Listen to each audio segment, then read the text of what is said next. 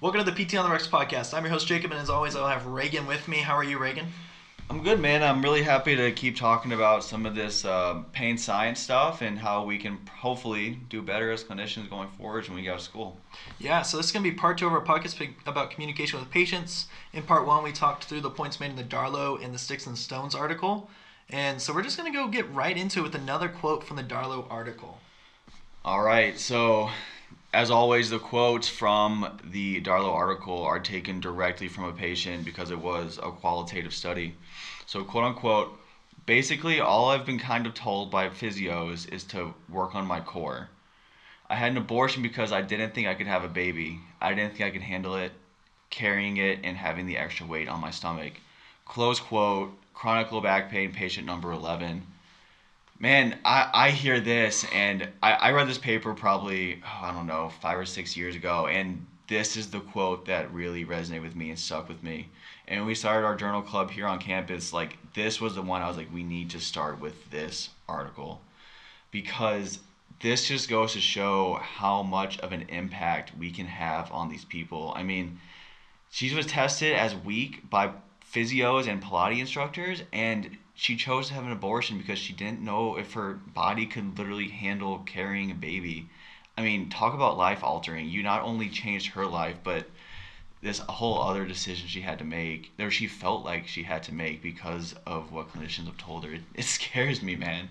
Yeah, I mean, it goes back to in part one, just think about why you're saying the things you're saying and try to focus more on empowering people. You don't have to beat people down, instead of saying you're super weak, say we can get stronger. And also, understand what you're testing and why you're testing and what it means. Because sometimes we don't know if what we're testing means anything. I mean, that's a whole other rabbit hole. I would love to get another conversation going on that, but I could rant on that myself for probably 30 or 40 minutes. So we're going to put a pause on that. That might be the next series we go. So instead of ranting, we're going to go to the next article. It's Listening in Therapy, Patient Interviewing from a Pain Science Perspective by Diner et al. So the aim of this paper is to illustrate how a patient interview is far more than just collecting info, but rather a critical component to establishing an alliance with a patient and a fundamental first step in T&E.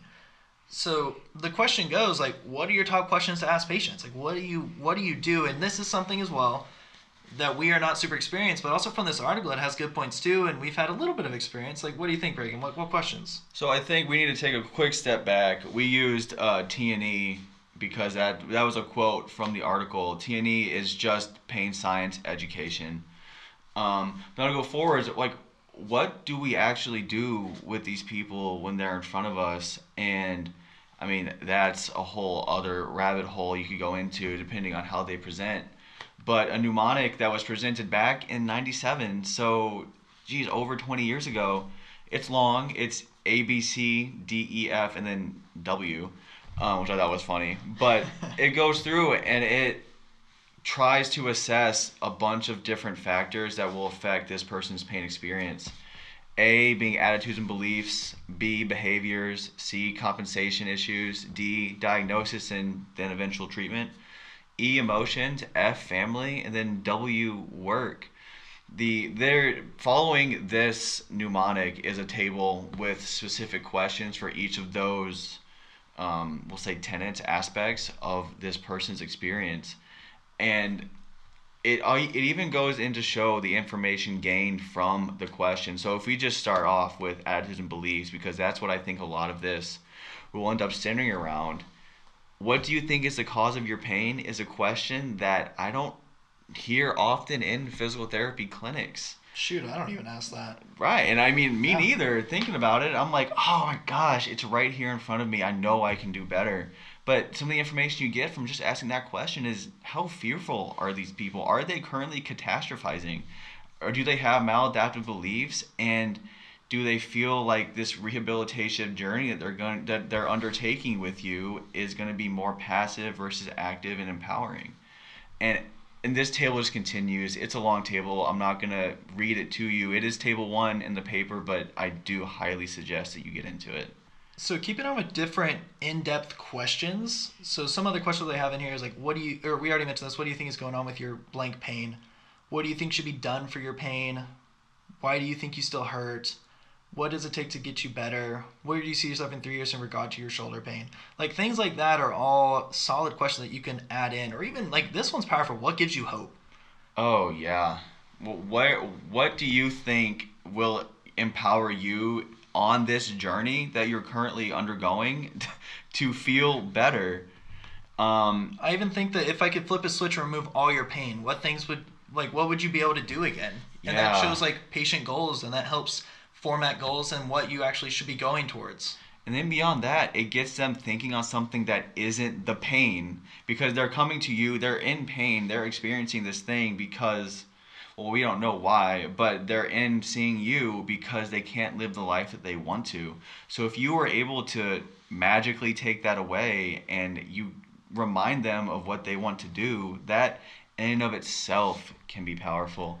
But that I think that those questions are super super interesting, but they're only really selected for people that you feel are more centrally sensitized is the word that they use in this article, and I think that's a pretty broad spectrum, which I think would be another great topic for us to talk about. But it's when the clinician feels that they need to kind of go away from the general like, oh, you have an ATF ankle sprain. It's more of the this is very chronic, it's pretty widespread, and you need to delve more into their beliefs surrounding this experience they're undergoing. And like if with that they're mentioning like central sensitization, it's table two, clinical recognition of dominating pain mechanisms via signs and symptoms. They have three different categories. They have nociceptive, peripheral neurogenic, and central sensitization. So Reagan, brief synopsis, hit us with it. So we talk nociceptive pain. This is the general like, oh, I have an ankle sprain, like I just mentioned. This is to be expected, like, oh, my ankle kind of hurts when I'm walking. I feel unstable on it, and it's nothing seems outlandish. Like it hurts, whatever makes sense for this patient. For some people, that might be a 9 out of 10 because they don't have much experience with pain. But you talk to a combat vet, that might be a 2 out of 10 because they've been in some kind of other traumatic event, which would completely change the scale for people. And then you have something called peripheral neurogenic pain, and these things are more like those neural screens that we'll do initially with someone. They'll be more dermatomal in nature. They might even present along a peripheral nerve, like a femoral nerve or a I don't know, median ulnar, any of these nerves that we would typically test with some kind of neurodynamic testing. And then there's central sensitization, which I mentioned before is its own rabbit hole. But that's where things are more centrally driven, obviously central sensitization, but more like spinal cord, brain, and that is very, very interesting to me, and that's my own little pet topic that I want to learn more about. But what makes this hard clinically is that these aren't like they don't always present separately. There's nothing to say that an ankle sprain can't present in someone who is centrally sensitized and now they have both of these things going on, which when you treat in something like a pro bono clinic, that's very commonly what happens. A lot of these things are overlapping and they moderate each other, and you talk about things like central sensitization might be moderating how much pain they have from their ankle and this ankle sprain. So they're not divorced and dichotomous and completely standalone. It's more like a Venn diagram that's very heavily overlapping. Yeah, one point I wanted to mention from the article is talking about like let's say someone comes in and yes, like Reagan's saying, like it's not this or that, like it's all of it, but if they have more dominant nociceptive input mechanism with low or even medium risk, a physical exam can focus more on potential biomedical and biomechanical issues, or like high tech is what they term this, and that's more like contributing to the pain state. Which makes sense. I mean, oh, I went up for a jumper and I came down on someone's foot, my ankle turned, and guess what? Now I have an ankle sprain. And that's the common like differential diagnosis that you're kind of learning in school. Yeah, and then they say in contrast, a patient with a high score of psychosocial risk factors and a dominant central pain mechanism should be approached using a physical exam with less emphasis on biomedical issues, but rather large physiological movements, often referred to as low tech. And to continue on with this, they talk about how a PT should also consider whether pain reproduction during the physical exam is an appropriate goal for someone in this group. Like that's super powerful because I know we talk about in our own like going through evals and things. It's like how much does this hurt? What's your pain? What's this? And we don't really take a step back and be like, is that truly worth it? And like, how do I even go through an eval without doing that? Oh, yeah. I mean, and that even calls into the question of these red flags, which obviously it's very, very important for us to be able to find these red flags in patients, but especially with the push for direct access for physical therapists. If we can't correctly identify something that needs to be referred out, that is a huge problem for the patient in front of us, and we're not doing them good. But you look at this and it asks if pain provocation movements are truly important with this individual, and that it's interesting because you're fighting two sides of the battle here of maybe me having this person squat isn't what I'm looking for and looking to see if it causes pain, but at the same time we need to refer out when we can't directly reproduce movements and nothing really makes sense. So I think this is one of those things where we need to have some clinicians in here to kind of talk us through it. Yeah. And I read this and it's just a lot of question marks. And I don't think I have the experience to truly be able to differentiate things like that. It probably comes down to pattern recognition and like that gut feeling that you get, which I think ultimately is a pattern recognition thing. Yeah, so going back to the paper, there's a quote, and it's from the paper. It says, like, think about how the patient is doing, the perspective of their own problem, how the problem impacts their life and vice versa, and how their lifestyle impacts their problem. So it's all this, like, back and forth between life and problem and life, and it's literally the interplay. That's how it is. Yeah, and everything affects everything else. And this person in front of you is a dynamic system. Their life is constantly changing, and all these things around them, they affect each other. And being able to talk about these things and get on level with them and on an even playing field, like that is how you build a relationship with these patients. I mean, this is therapeutic alliance. And there is a ton of research on therapeutic alliance and relationship building between patients and clinicians, and how that might even matter more than anything that you have your patient do in the clinic or at home. If they like you and you empower them and they feel like you're in their corner, then that might be all they need to start having things shift in the right direction. Yeah, and with that, it's like don't jump in and just start doing education immediately. Like, make sure you're actually listening to your patient and considering when you should educate. Like, that's, I think, something that's powerful with the therapeutic alliance. Also, another point is, like, allow for shared decision making to take place. Better outcomes when the patient feels that they have a choice in the intervention plan of care. Like, one thing, like the patient specific functional scale, like, they pick activities, they rate how they are now, and then at the re-eval, you rate it again. And then the best part about an outcome measure like that is that they will write things that are immediately relevant to them. And then if you are able to frame your intervention, your plan of care to those things, that in and of itself is powerful because it shows that you listen to them. It shows that you're taking their thoughts and concerns into consideration. And now the plan of care that you came up with together at this point is salient to them. It makes sense, and as long as you educate them in a way that is empowering, it's hard for me to view this in a way that isn't going to have the patient want to do these things, because ultimately it's going to feel like their idea. And then when you look at the placebo literature, and that's what everyone wants to talk about right now, and I won't get on my high horse about placebo and leveraging all that, but there literally is a causative effect between expectation of treatment and the pain related outcome, because pain is just a perception. There is no, like, there's a ligament, right? You can see it, you can feel it, you can touch it.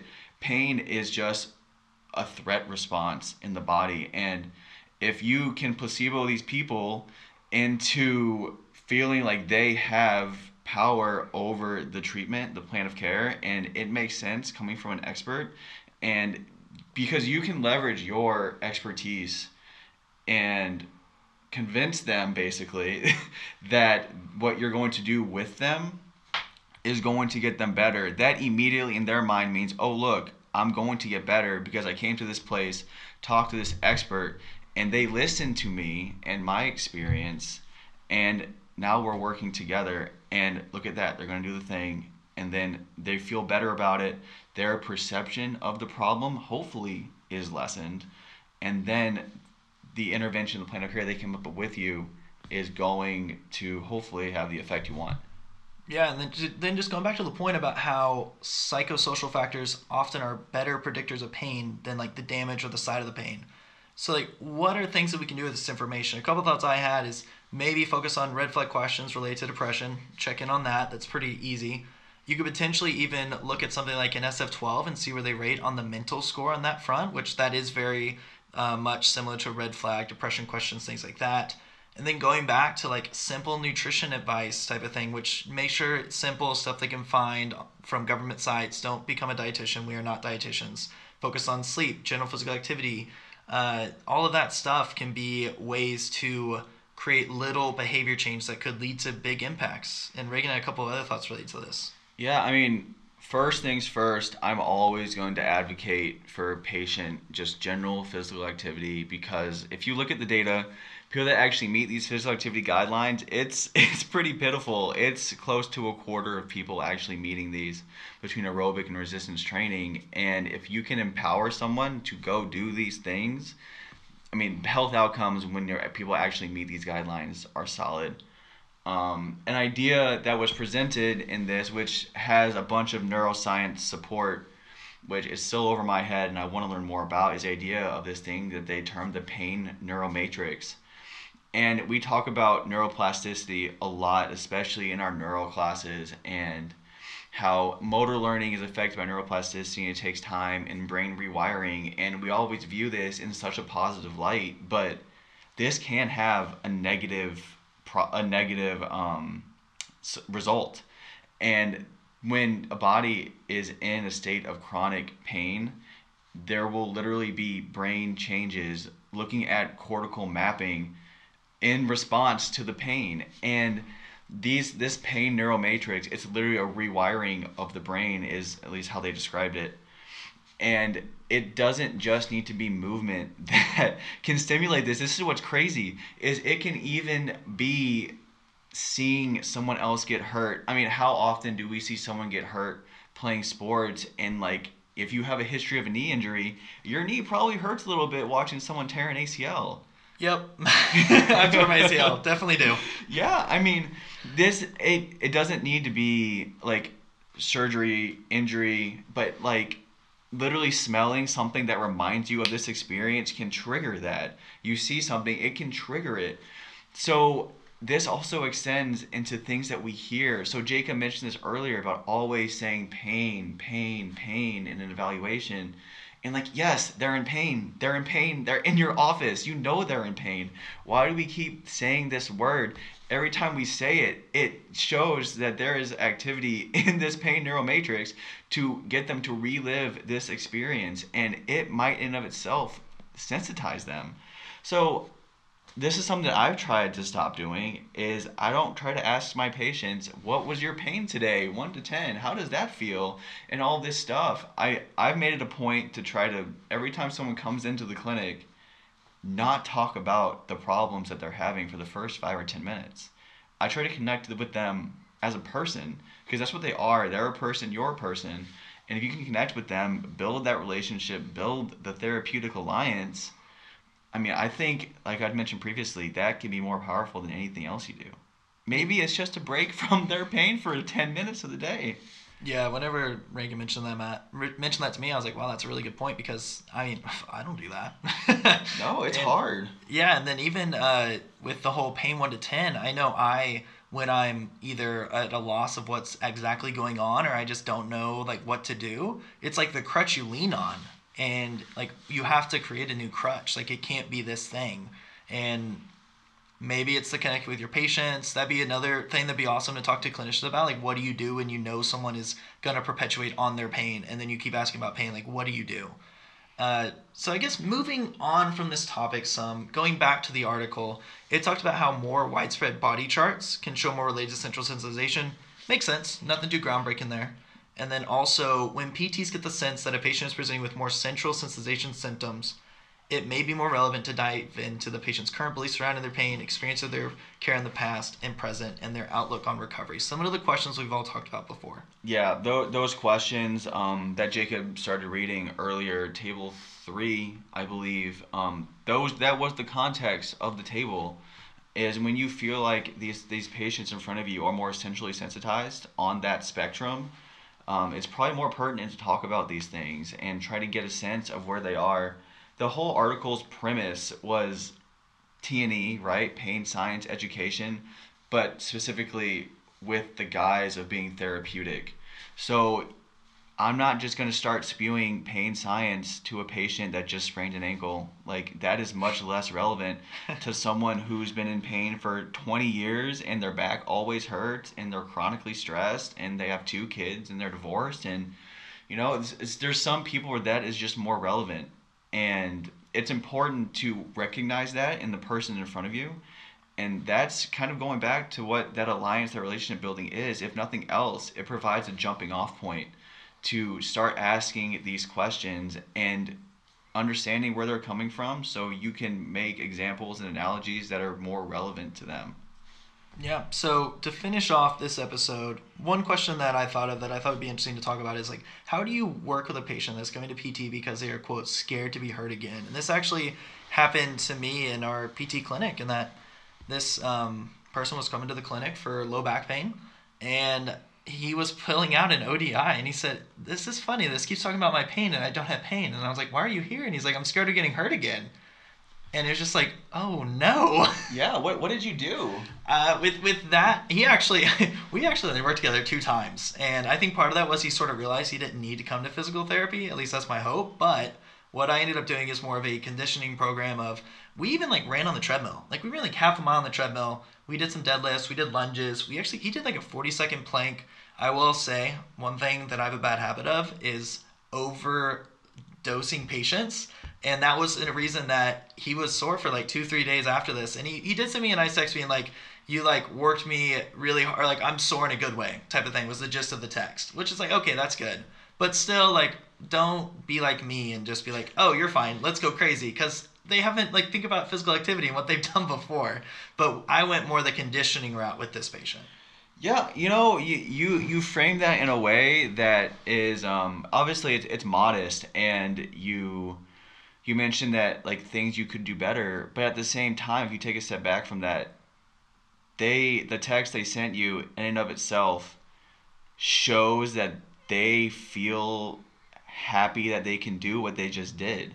And, like, yes, they were sore, they didn't feel great coming out of it, but they recognize that as like a muscular soreness, as a, oh look, I did something I don't usually do and I worked hard.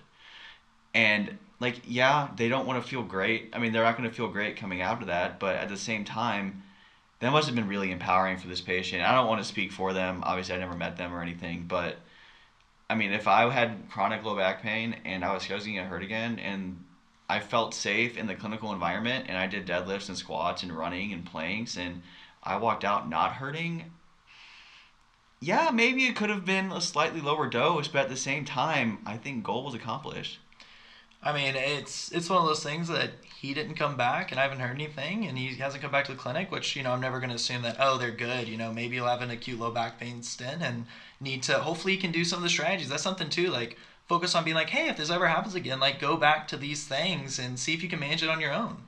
Yeah, exactly. I think that is something this seems to be underutilized, and I, at least in my experience, my very limited experience, and something I've tried to be better about is providing tools for patients to use in the onset of pain. Not like get out of jail free card necessarily, but something that makes them feel like they're in control of the situation. So when, like, the question Jacob posed was someone that's scared to get hurt again, that in of itself shows that they don't feel like they're in control of this thing. They're not empowered for whatever reason, and maybe they got hurt and they had to stop running for 3 months, and now they're scared to run again, and they didn't see anyone. Maybe they saw someone, and for whatever reason they didn't feel empowered walking out of that. But at the end of the day, the initial consult should be aimed to reduce the perceived threat that this person has around their activity they're worried about getting hurt doing, and then share a plan of care that, like you mentioned before, you guys create together,